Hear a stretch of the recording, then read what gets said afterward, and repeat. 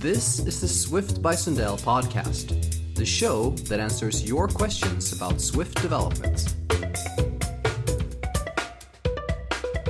Hi everybody, and welcome back for episode number 24 of this podcast. I'm your host, John Sundell, and I'm really excited to be joined here today by another fantastic guest. She is an iOS developer at Video Labs, working on the VLC app for iOS. It's Carola Nitz. Welcome to the show, Carola. Hi, I'm glad to be here. Maybe I should call you just Caro, right? Yeah. Because otherwise it's too formal. Definitely. I really prefer that. So we just met a couple of days ago. We were in Berlin for UIConf, which was it was a really great conference. Definitely. They've done such an amazing work actually with the conference. I've been there since 2013, I think, for the first time. And it's grown so much and it's become more and more professional like every year. Yeah. It's amazing. Also my hometown, so I obviously love it. Yeah, it's great, when you're living in the same city that the conference is. I've only had that experience once when I went to MobiConf here in Krakow, and I could take my bike to the conference, which was pretty cool. Awesome. Yeah. So at UIConf, you gave a really good talk about debugging and about, how to use LLDB, use all the tools that, Apple gives us, but may not be that well advertised. Yeah, true. I don't know. For me, I learned so much in the last 5 years through my seniors. And I remember I was always sitting there and thinking, oh man, I wish somebody would have told me that earlier. And I figured, yeah, maybe I should be that person for other people. Yeah, passing the torch, right? Yeah, exactly. Yeah, that's always good. So the talk you gave is called Debugging, Things Your Senior Hasn't Told You About Yet. Which I thought was a really good title. So on this episode, we want to kind of focus in on that and talk about debugging, talk about LLDB. I thought that would be like the perfect follow-up for last episode, which was about, LLVM and compilers and that kind of stuff. Mm-hmm. But before we dive into, that fun stuff, let's talk a little bit more about kind of what you do right now, because I think the way you work is really interesting, because you work at Video Labs, which a lot of people might not know, but you're actually the company behind the VLC app, which a lot of people know. Yeah, that's true. Well, there's a consulting company behind VLC, and there's also what some people might know, the nonprofit called Videolan. But yeah, the company that I work for is basically working on some features when some clients come to us and they say, hey, we need to have this kind of feature, and VLCKit or libVLC, which are the libraries that power this. And a fun part for me is I get to work on the open source app on VLC for iOS, which shows up all the features. So yeah, it's super interesting, especially if you get paid to work on open source. That's a dream, right? Yes, exactly. And I get to work remotely, which is also nice. The company's actually based in Paris. Oh, cool. Yeah, and it has grown to 20 people now.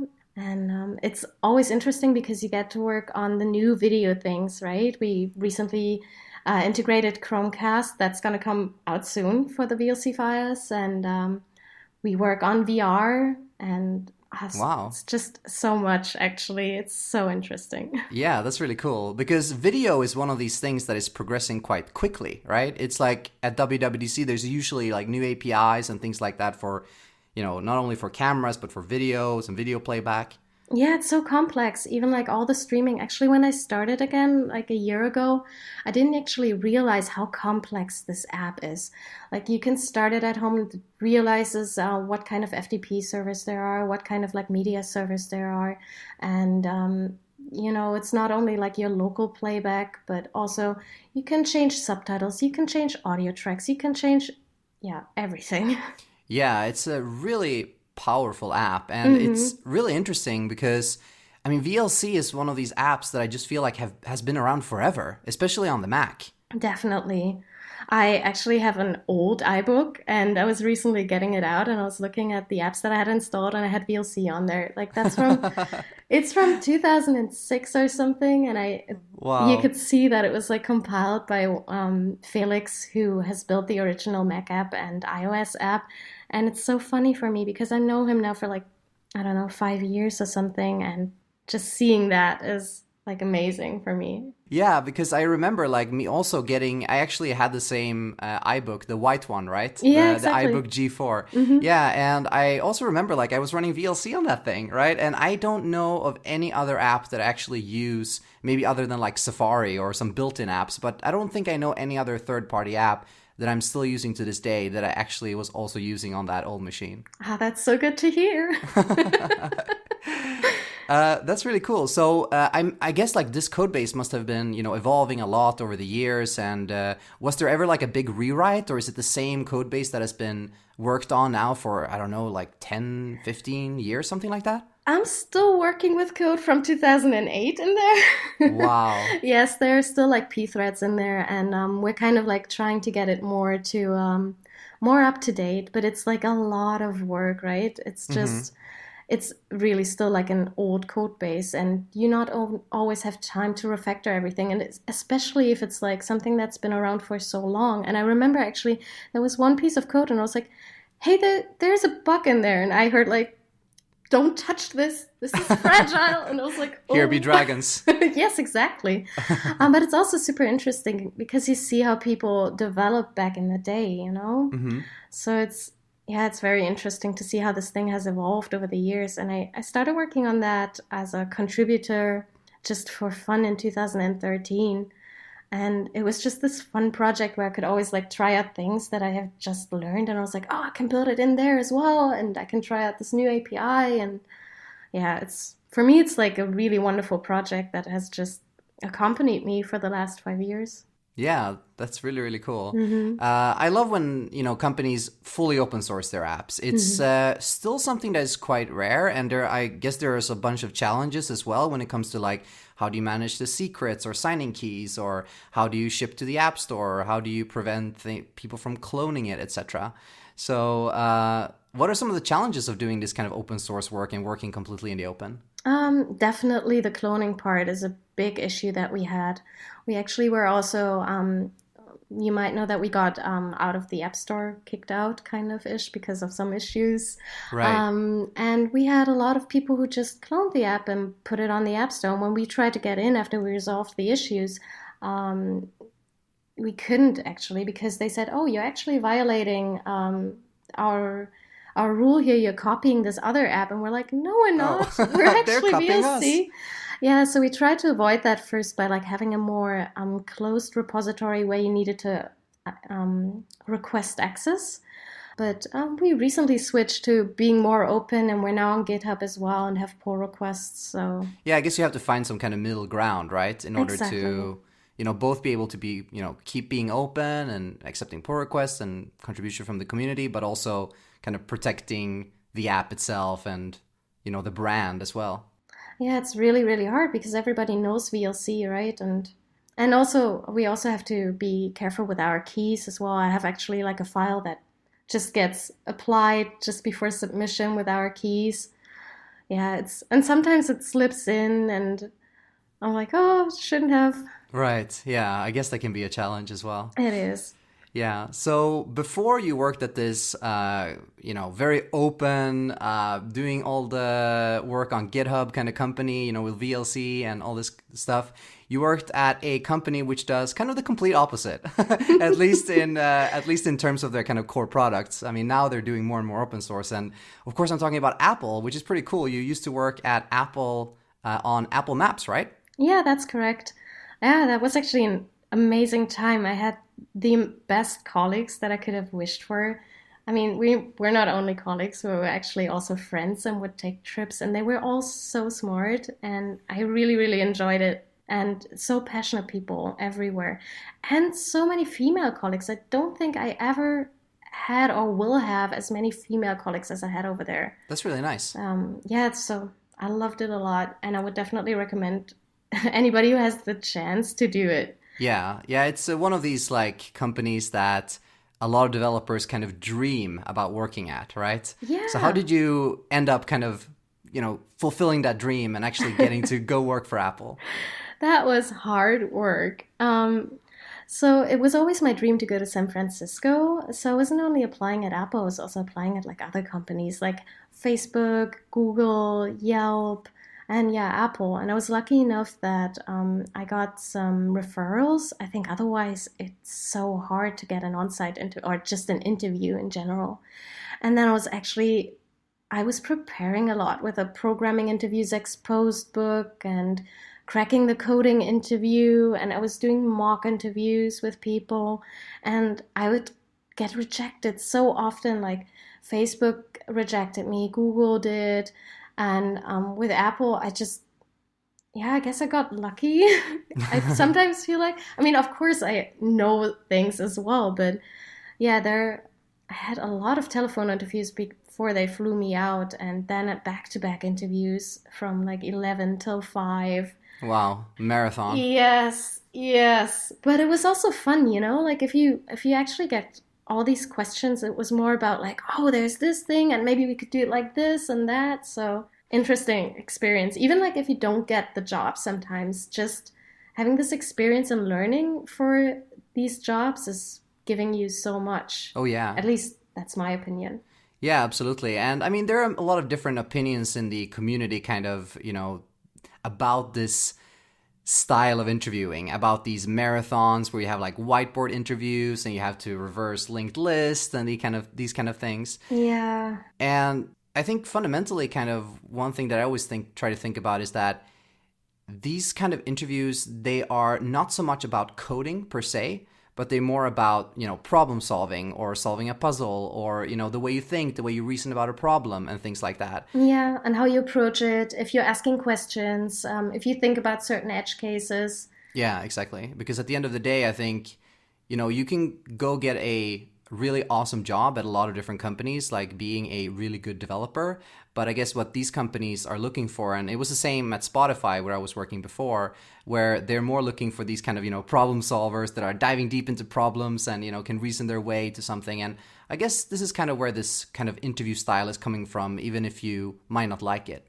Yeah, it's also, how you fit into the team and how you actually like work together with some people that you've just met, right? Because when you're in such a big company, you will not know everybody. No, you'll meet new people every day, right? I mean, You'll meet people in the hallway that you've never met before. Yeah, you get thrown onto like a project where you have to collaborate with like some other teams and they might exchange people and you have to get something done quickly sometimes. And yeah, you can just figure out that way if you can immediately collaborate with somebody as well. All right, cool. So now let's go ahead and start talking about debugging. And this is an area that I am very interested in. Like, I've been thinking a lot lately about debugging and like about how I use the debugger and trying to take advantage of some of the more powerful features, because it's pretty easy, at least if you've been a developer for a while, to fall back to old habits of doing like caveman style debugging, where you're just putting print statements everywhere. Oh, yeah. Do you ever have this experience as well? Oh, yes, definitely. And especially when I just started out with Swift in the beginning, when the debugger wasn't yet good, like when PO didn't give you anything in LLDB, I was always doing print line debugging. And I sometimes still do. Yeah, I mean, it's good for a certain class of problems. For example, when you're dealing with some race conditions, for example, setting a breakpoint could actually solve the race condition, right? Yeah. So by just printing, you could get a more realistic situation. Yeah, sometimes you can just have like breakpoints and interrupt the program, right? Yeah, exactly. Cool, so let's start by diving into LLDB. But before we do, we're actually going to have a little bit of a contest here on the show. And this is really exciting. So 3 of my friends, they're organizing the ADDC conference in Barcelona in July. And this is a design and developers conference, which I think is really cool. And I'll be speaking there. So I was talking to my friend Matej, who is one of the organizers of this conference. And he came up with a pretty cool idea. And that is, why don't we give away 3 free tickets to this conference to listeners of the show? And of course, I think that's a fantastic idea, because who doesn't like free tickets, right? So I thought about it, like, how are we going to do this contest? And I could, of course, ask you to fill in some form and send me your email address or something, but I don't really want to do that. So I thought, let's do something a bit more fun. So if you want to enter this contest for winning one of these free tickets to the ADDC conference, here's what you do. You just go to Twitter and you pick your favorite episode of the show. And then you simply share it. Like just tweet your favorite episode of the show, like a link to the podcast. And when you do, you can just add the hashtag SundelADDC in one word. So just hashtag SundelADDC. Don't forget to do that, because what I'll do is that on June the 1st, I will just gather up all of those tweets with that hashtag, and I'll pick 3 lucky winners. And those 3 people will get all free tickets to this ADDC conference. And I think that's going to be really cool. So if you want to find out more about this conference, you can just go to adconf, that is adconf.com/Sundell. And this is also really cool. If you use that URL, they will also give you 50 euros off the ticket to the conference if you don't get it for free. So really cool offer here, I think, from my friends at the ADDC conference. And this is not a sponsor or anything, but they just came up with this idea of giving away these free tickets, which I thought was really cool. So if you want to enter, just tweet your favorite episode of the show using the hashtag SundelADDC. And I hope to see you in Barcelona in July. All right, so let's now start by talking about LLDB. First of all, Caro, what really is LLDB? Well, that's the low-level debugger that Apple uses in Xcode.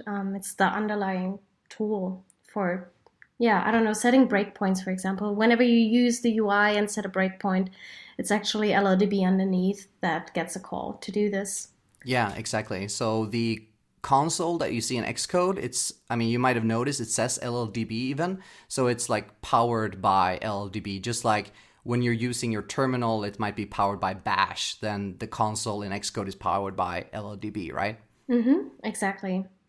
So what can you use LLDB for? I mean, I think a lot of people, they know about like PO that lets you like print an object, but what are some of the more kind of advanced use cases, or what are some of the features that LLDB offers? Well, for me, I often use it when I just have an address of an object and I want to change things on it, just to see if the change that I want to do actually, works. Like if you stop in the view debugger, for example, and you see, oh, that button doesn't have a frame or a height, you can just change it on the fly in the runtime. That's probably one of the more advanced usages, I guess. Yeah, so how would you do that? Like, you are not using PO then, I guess. You're using some other command.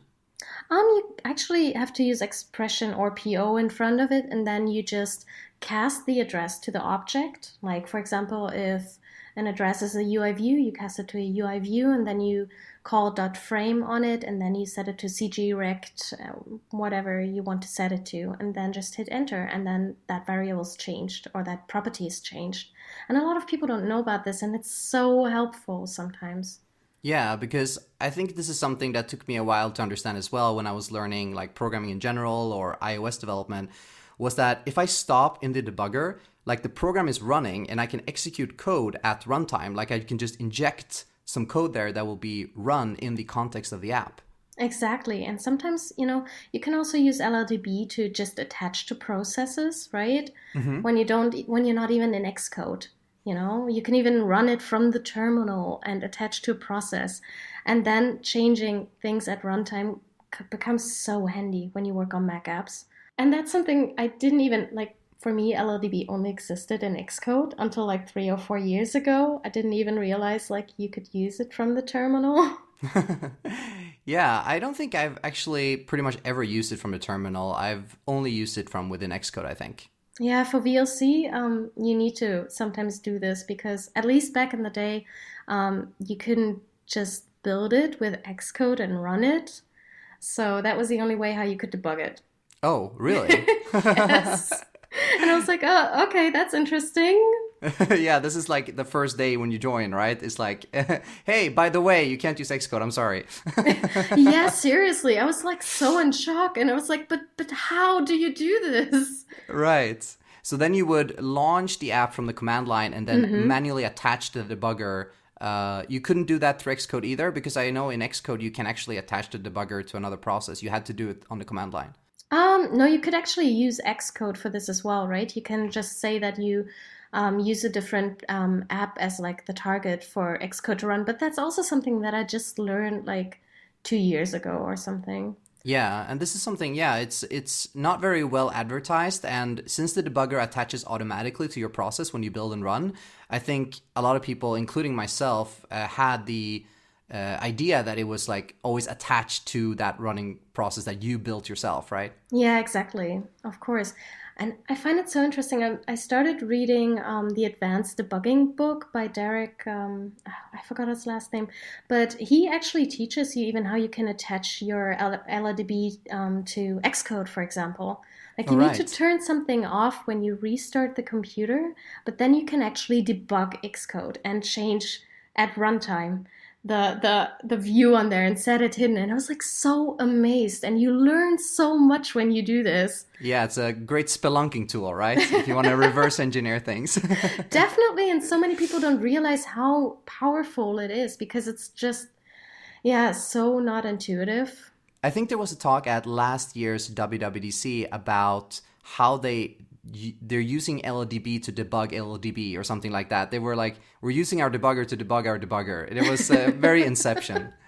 Sounds good. I don't think I've seen that one. I should see that. I should watch it. I'll try to find it and put a link in the show notes. That would be great. Yeah, so you can obviously like use expressions and you can use PO with more advanced like, code that you're running in order to do things. But there's also a bunch of other things you can use LLDB for. And one of those things is breakpoints. And I think a lot of people know, you can set breakpoints in Xcode. You can use exception breakpoints to get a call or a breakpoint triggered whenever an exception gets triggered in your app. But you can also use symbolic breakpoints. And this is something I've started to use more and more lately. And it's a really powerful tool. Yeah, I mean, sometimes you get some messages also in Xcode when it says like, oh, you broke your auto layout and set a symbolic breakpoint on, I don't actually know what the name is, but yeah. Some long name, some yes, log Objective-C name. Yeah. Exactly. And then you just get all of this output or yeah, you can actually see where it breaks. So that's awesome. But there are like so many of them. Yeah. I know one thing that a lot of people do, which I think you also include in your talk, which is there's a common issue when you're using LLDB that you can't, like, it will say something like, oh, I don't know about the property frame of UI view, right? Oh, yes, yeah. And then you can use a symbolic breakpoint on your application main. Yeah, exactly. And import UIKit and Foundation, right? Exactly. Or Cocoa on Mac. Yeah, exactly. What's the reason that you need to do that? So you have two different contexts when you're actually debugging that some people might not know about. You have the Objective-C one and you have the Swift one. And by default, it will select the Objective-C one for you. So when you try to debug some Swift code, it will just say, oh, I haven't found that frame variable on that object that you just gave me. So basically by importing UIKit, you switch that context. But I haven't yet understood how that actually works in detail, but I've gotten that far. I guess it's when you do the at import, it does the module-based import that was introduced in Objective-C. And I think then you also get the Swift kind of headers or the Swift annotations with it. Because one problem is when you are, like for example, if you use UI application .shared, in Objective-C, it will be called UI application shared application, right? So the Swift importer kind of strips that out or, makes it more Swifty. And I think that's the reason why I can't find it. Yeah, true. That makes sense. So that's really cool. LLDB has lots of features. You can even script it. You can use like Python to script LLDB. This is something I've never tried, but it seems pretty cool. Yeah, I actually haven't done it myself either, but I use Chisel sometimes. Ah, right. That's a Facebook project, right? The extensions to LLDB. Exactly. And they have like a lot of like nice handy commands that you can use that you can then call an LLDB, for example, to visualize some CG path or like images or views. And there's so many other things. You can also do auto layout trace, yeah. Yeah, they have just so many things. Also for watch points. They make heavy use of that. I'm thinking because since this is a Python-based system, like the scripting system, I'm thinking because now Google and Chris Lattner, who's now working at Google, they're making all these changes for machine learning in order for Swift to be able to interoperate with Python better. I'm thinking if this could also open up the doors for Swift scripting in LLDB. Oh, that's interesting. Yeah. That would be really cool, right? Because then Yes. people could write LLDB like extensions and plugins in Swift. Oh my God, that would be so great. That would Yeah. make it so much more intuitive, actually. Yeah, and that's the thing, both with the Core ML stuff and all these kind of things, that, it's not that Python is like a bad language or anything, but just having everything in Swift just makes it more accessible to Swift developers. That kind of makes sense, right? Oh, yeah, definitely. Cool. So another big reason to use LLDB and debugging in general is something that we always have to do when we are working with apps, and that is to find memory leaks. Memory leaks, they always happen one way or the other. So what are some of the kind of tips and tricks that you normally use in order to debug memory leaks? Well, for me, I use sometimes just breakpoints, and for example, you can set a sound on them. That's also something not a lot of people know that. But when you then, for example, like go between UI view controllers and set one when one gets deallocated, and it makes this pop sound. Oh, right. That's clever. Yeah, actually, okay, that was deallocated. Yeah, ding. Yes, exactly. Nice. You can even turn it into a drinking game. Oh my God. That would be a fun drinking game every time you pop a view controller. Or Yep. maybe every time you pop a view controller and it doesn't play the sound. Maybe that's the drinking game. Yeah, I think that would be smarter. Yeah. Yeah, that's a really cool trick. Another thing that I think you included in your talk was kind of how you can use LLDB to also read the raw memory registers and kind of find out memory leaks that way. Yeah, exactly. So you can read out the general purpose registers by using register read. Those are transient registers. And what does that mean? Like, how would you use that in like a normal day-to-day context? Well, for me, I used it less for like memory leaks in general, but it was more I was stuck somewhere in like Apple's framework, and I didn't know what part of my code that was actually like calling this. So by calling that, I got more objects that were actually not listed in the little overview that you have on the left next to LLDB. So I could just see more files. Right. So when you are stopping on a breakpoint, you normally see like the call stack on the left, Yeah. and you see the frame, the current frame. And with register read, you can see kind of all the memory registers and what they contain. Exactly.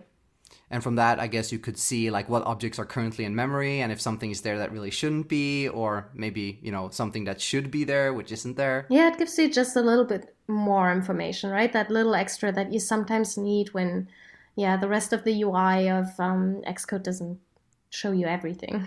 Yeah, exactly. Another tool that Apple introduced, I think it was last year or the year before, I think it was last year, it's the new Memory Graph Debugger in Xcode, which is a really nice tool that I've started using more and more to kind of see all the relationships between all your different objects and, what object is retaining what. Oh, interesting. Yeah, I haven't yet played around that much with it, to be honest. Yeah, I think that's actually the tool they were showing off in the talk I mentioned earlier, and they were talking about how they actually used SpriteKit to implement it, which I thought was pretty cool. Oh, yeah, I actually remember it. It's like you have all those objects, right? Yeah, because one thing that I know is especially confusing for beginners, but can even, get us old timers as well from time to time, is kind of, how the automatic reference counting system works in terms of managing memory, that you have, strong references, you have weak references, and sometimes you have like a closure that captures an object and you might not be aware. And then using this memory graph debugger, you can actually get a very nice overview of all your objects, and you can see, this instance of this view is retained like 100 times by these different closures, for example, and that would give you another piece of the puzzle. Oh, so you can basically debug retain circles and everything with that, right? Yeah, exactly, because you will that's see nice. in the graph, you will see like this object points to this object, which also points back to the original object, or it goes in a circle or something. So you can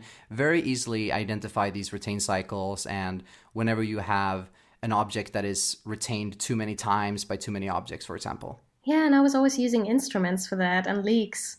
That is always my way of debugging these things. Yeah, I think, that one is great as well, especially if you want to kind of see like in what context and what part of the app things are actually leaking, because you can move around the app and, click around it and see what actually gets leaked in the instrument in real time. Exactly.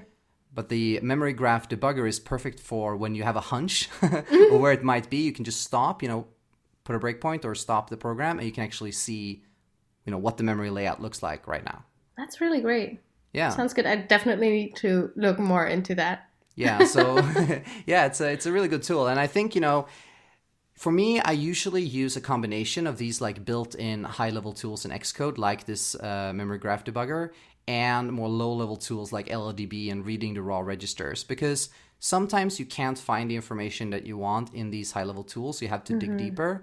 So sometimes it's good to have both at your disposal. Oh, definitely. All right, let's move on now to the next topic. But before we do, I want to take a very quick break and thank our next sponsor. And it's my good friends at Instabug, which have a really great offer for everyone listening to the show. So we're talking about debugging here. And like we've mentioned, when you're going to debug a problem in an app, what you really need, what really comes down to, is good information. And this is exactly what Instabug provides you with, using a super easy to use tool, both for you as the developer and for your testers and your users. So the way it works is that Instabug, they give you this lightweight SDK that just takes a minute to set up. And I can tell you because I just did it for one of my apps, and their onboarding process couldn't be any simpler. And then the next time you send a build of your app to one of your testers, this is really cool, they can just shake their phone and they get this sleek menu that they can use to report a bug. They can send you screenshots, and they can even record a video of them using the app. And that is so powerful when it comes to, getting more information about a bug, getting the context, and they can even start a chat with you if they want to provide you real-time information, which is, super useful. So what all of this does, it's makes it so much easier to get good feedback, both from your beta testers and from your users. And of course, Instabug also generates really detailed crash reports if your app starts crashing. And they even have this really cool feature where you can send surveys to your users as well, like ask their opinion about a new feature or something like that. So overall, it's a great package. It makes it so much easier to debug your app, get better feedback, and get information about crashes as well. So this is a really cool tool. Make sure to check it out. And the good news is that you can sign up completely for free. All you have to do is go to instabug.com/Sundell. That's my last name, Sundell. And they also have a great special offers for all of you listeners. If you sign up for one of their paid plans, and if you enter offer code Sundell, they will give you 25% off any of their plans. Now that is a really good offer, I think. And again, all you have to do is go to instabug.com/Sundell and enter offer code Sundell to save 25% off any of their plans. Now, make sure you use that URL if you decide to sign up, because that tells them that you came from here, and it really helps support my work. So thank you so much to Instabug for supporting Swift by Sundell and for helping me to continue making this show possible. Cool. Another thing you talk about in your talk is, which we'll put a link to in the show notes, by the way, if anyone wants to watch it, which I definitely recommend. It was a really, really great talk. You talk about handling invalid states and the different kind of tools that we have at our disposal for doing that. So you talk about assertions and preconditions, etc. So what are some of these tools that we have, and how do you usually use them in different ways? Yeah, so assertions, for example, are super handy when okay, this object shouldn't be null, and you can test for these states, and you can just stop then at that point, and you can even have a little message in there and say oh, this is null because, I don't know, reason XYZ that you, when you develop your code, know about, but when you later on get into that condition again, you might have forgotten why this could happen, Yeah. And it just helps you so much when you develop your app. And yeah, these are things that are only around in debug, so during development. If you actually need to have these, or need to catch these invalid states during release or production, just because you get into really bad state that could actually corrupt some data, you probably want to use preconditions, and they will also work in release, which assertions don't. And you have the same as assertion and assertion failure, and you have precondition failure. Those are the 4 ones. And then you have fatal error as well, which is like when you want to kill the app instantly. Yeah. I think most people are familiar with fatal error because Xcode generates this when you are or subclassing a class that is conforming to NS coding, like a UI view controller, for example. You have this; it always implements like fatal error for you. Yeah, it's true. It's true.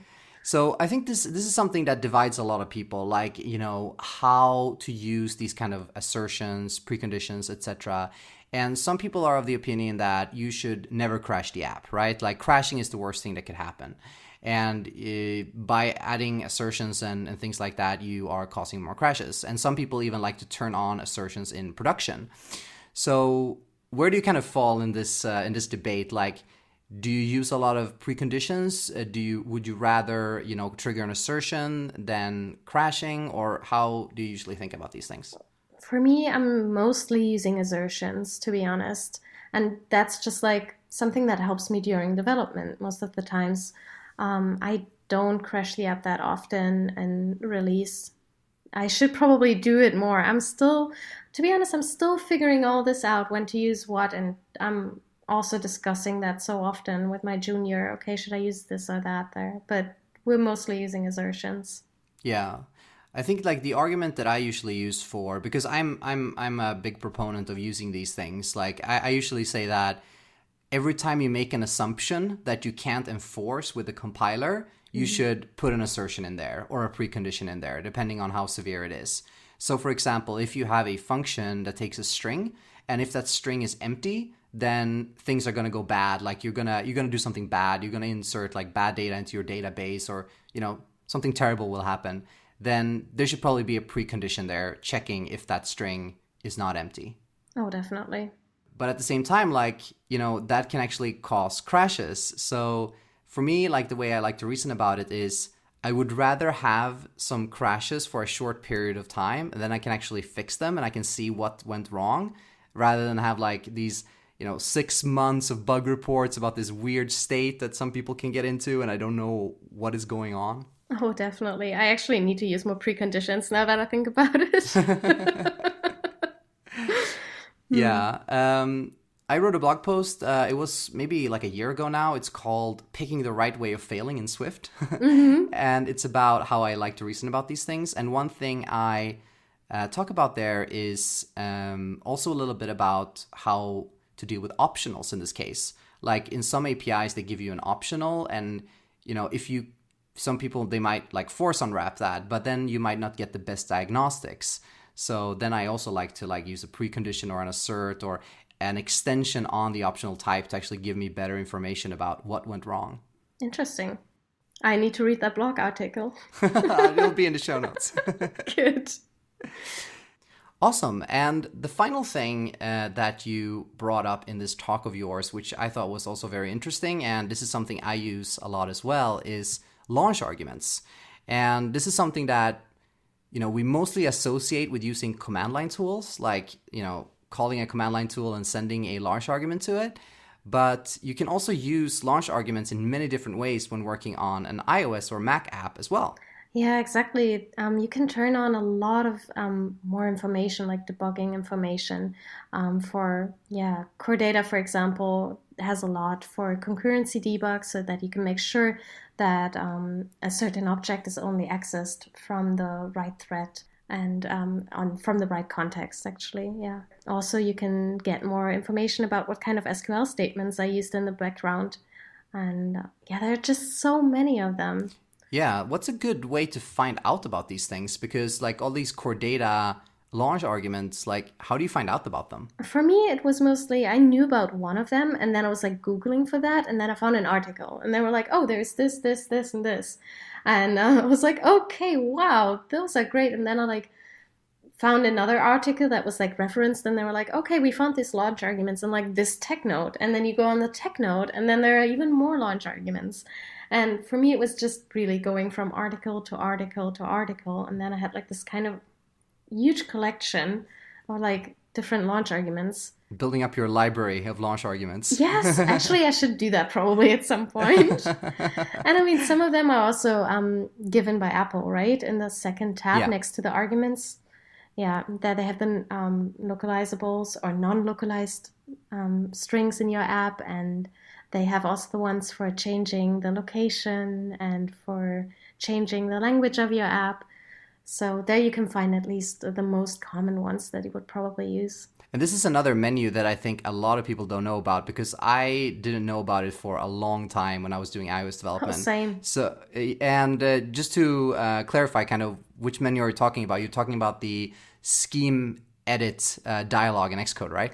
Yes, exactly. So when you open the edit scheme dialog, you will see some tabs there, like the info one, the arguments one, options, and diagnostic ones. And in arguments, you can just add random launch arguments. And in options, you will have already some launch arguments that Apple provides to you, like, for example, the localization debug, where you can see non-localized strings and the application language and region. And under diagnostics, you will have different environment variables. Nice. Yeah, that's really cool. And there's a lot of kind of cool hidden features in there. Like you can mock like where you are, you can mock the language, and you can set it to German.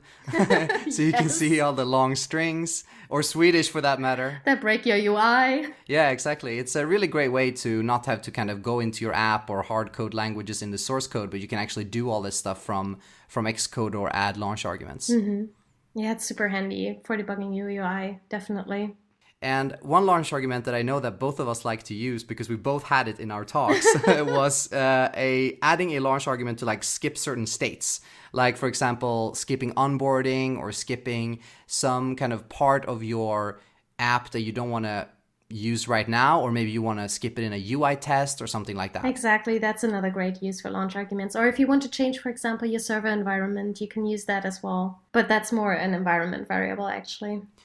Yeah, I really like using launch arguments. I think you can add a lot of kind of custom debug tools using launch arguments. Like you could add artificial network delay to your code if you wanted to test like how your app performs under a slow network condition and you don't want to use the link conditioner on the device. You could, like we mentioned, skip onboarding. You can add all these kind of tools both for yourself and for your testers that just makes it so much faster to debug or get to a specific state, or when you're using UI tests to really kind of optimize them to not have to go through the same exact path over and over again. Yeah, definitely. Oh, there's so many usages. Yeah, exactly. All right, really cool. What do you say? Should we answer some questions that we've gotten from the audience? Of course.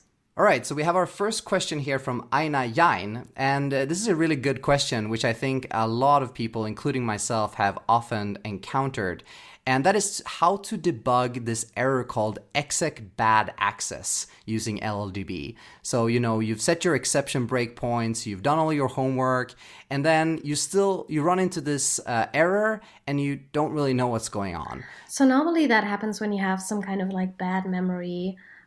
For example, when an object has been already deallocated and you try to access it. Yeah, exactly. And this is, I think, a big reason that this can happen is that a lot of the platform that we run on and a lot of the SDKs are actually C at the bottom, right? So this is like a C error. This is not something that usually happens in like Objective-C or Swift where we have, Swift errors or Objective-C exceptions. Exactly. Yeah, so how can you debug this? For me, it's normally like I have a hunch where that malicious code is that is causing that.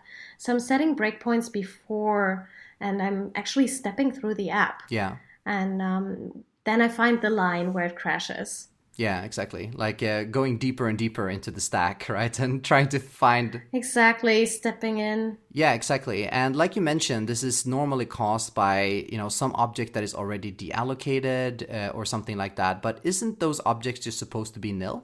Not always. You sometimes just get it overwritten with like random memory, right? So you can actually also sometimes find, different objects there. Yeah, exactly. And one very common cause for this is when you have blocks or closures, and especially when those are like C function pointers, where you are accidentally like calling a block somewhere that was deallocated, and because it's still pointing to that function in memory, but that function doesn't exist anymore, you get this bad access error. Mm-hmm. Yeah, I usually do something similar. Like I usually also just step through and try to find it. Another thing that I use sometimes is zombies. Have you ever Oh, used this feature, yes, zombies? yes, of course. Yeah, it's really cool actually. It's like when you hear this name, you might think like zombies, like what is this, The Walking Dead? I wonder who coined that.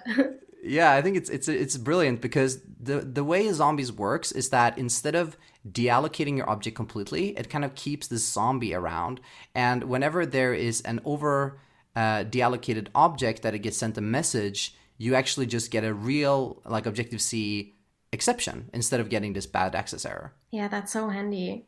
That's super handy.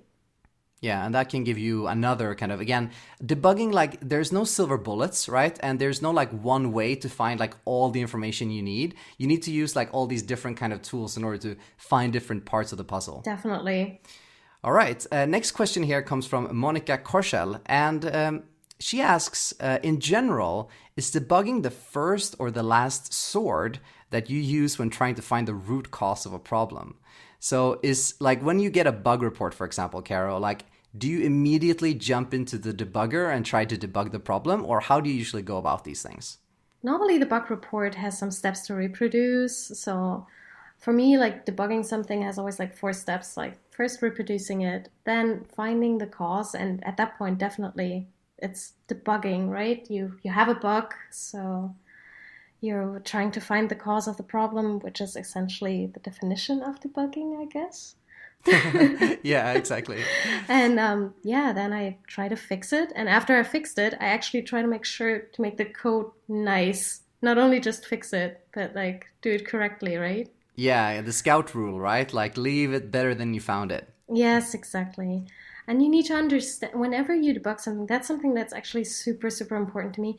You need to understand why the bug is happening and not just quick fix it. I remember I did that when I was like just a junior, and I was like, hey, I fixed the bug.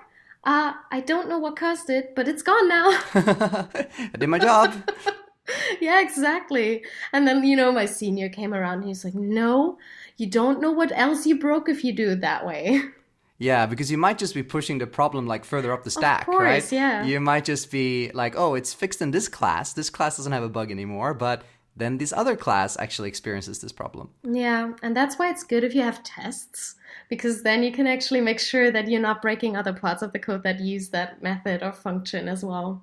Yeah, it's great that you bring up tests, because this is one of my primary tools when it comes to debugging, actually. And this might sound a little bit weird, like what does testing has to do with debugging? But the way I like to reproduce a lot of bugs, not all bugs, but if you have something tricky, like, and let's say like you mentioned, like you have some reproduction steps, but you're not quite sure, I like to implement a test that actually reproduces the problem, because then I can just make the test pass, and that serves as like proof to myself that I actually fixed the bug and not just made it slightly better. And it's so much better because you can cover all those edge cases that you encountered while you developed your app, right? And if you have a new developer join your project, he might not know about all of these edge cases, and then you have a documentation for him about this. That's so great. Yeah, and it's also pretty cool, I think, because, when you get a bug report, it's not the nicest thing, right? Especially like you come into work, it's like a Monday morning or something, and you have like 5 bug reports. Oh my God, yes. that's not like, it's like, well, thank you. Great start of the week. But then you can like turn this into something a little bit more positive, because if you end up fixing these 5 bugs and you also add like tests for all them, then you actually just increased your test coverage and you made your app better, like with better test coverage. And that just kind of, for me at least, makes it feel a little bit better, because you took something that was like negative and you turned it into something positive. That sounds really good. All right, we are going to do one final question here, and this one comes from Juan Pablo Rodriguez, and he asks us, how much of your development time do you spend debugging versus actually writing code? This is an interesting one, I think. It's kind of hard to measure, but I know that in your talk you had some pretty interesting statistics, kind of how much time people in the industry in general are spending debugging. Yes, exactly. So I was also looking for that reference, or like for like some kind of statistic, and I came across a chart by the university, I think it was Cambridge, and they said that we spend 50% of our time with debugging or making code work. So that's actually quite a lot. Yeah, that is a lot. And what are some of the ways that you think that we could reduce like the debugging time and actually be able to spend more time developing? Yeah, definitely. If you just automate some tedious tasks that you're always doing, like using the symbolic breakpoint on your application main so that you don't always have to import UIKit when you not find something, to always have that one. Or just, assertions and preconditions so that you catch errors early on, or can like educate your fellow developers, hey, this is what is going wrong and that might be a reason why. Yeah, exactly. Yeah, because there's nothing worse like getting a bug or getting a crash and you don't have any information, because then you can't really do anything. You don't have anything to act on. So the more information we can have and the more we can try to think upfront about giving that information to our future selves, the better, right? Yes, exactly. Do you have any other tips, Caro, on like how to get more out of your development time when you're debugging? Yes, definitely. So one thing that helps me a lot is just to simplify, like when you have a problem in one line, then it could be that you have like your own implementation of a UI collection view flow layout, or you call a function. And sometimes just breaking up those things in multiple lines to like have one step in the first line, like for the function call, and then actually using the result of that function in the next one can help you to figure out if it's actually the function call that is a problem or the use of that result. Oh, yeah. Yeah, that's a really, really good tip. It kind of also ties into the scout rule, right? Like you're leaving it better than you found it. And you're taking the opportunity to refactor and clean things up while you're in there debugging as well. Very true. Yeah, this is especially true, I think, when you're dealing with force unwrapping in Swift, or when you are like accessing something from an array, which can also crash if you have like an, out of bounds index. If you have like these like 5 nested force unwrappings on one line, yeah. And then you get a crash report, you don't know which one it was, right? Yeah, exactly. Don't force unwrap. Yeah, that's a good tip in general.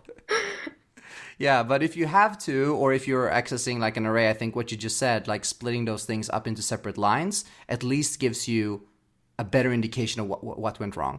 Yeah, sometimes instead of like using your own object that you have there, by using something by Apple, you can just see if the problem is in your own code or if it's actually something that happens also with Apple's objects. Yeah, exactly. Because what's the easiest way to spend less time debugging is having less code, right? True. Awesome. All right. This has been a blast, Caro. I think we've had a lot of great tips in this episode, and we'll put a lot of links in the show notes, of course, to your talk, to some resources about LLDB, some of the blog posts we mentioned, if you want to go read more and try to get more use out of LLDB and all the really powerful debugging tools that we have at our disposal. So all that remains now is for me to thank you very much for joining me on this episode. Thank you for having me. Yeah, it was a real pleasure. If people want to find your work like that you do with VLC, or the talks that you do, where should they go? Yeah, on GitHub you can find me under Carola Nitz, or on Twitter I have a really strange name. It's _Caro_N. But yeah. There'll be a link in the show notes. That's good. Yeah, that helps. Awesome. So definitely make sure to follow Caro on Twitter. Lots of great stuff there. And you can also find me on Twitter. I'm at John Sundell, and you can find everything about this show and about all my weekly Swift blog posts at swiftbysundell.com. Special thanks again to Instabug for sponsoring this episode. You can go to instabug.com/Sundell for more information. And thank you so much for listening, everybody, and I'll talk to you on the next episode.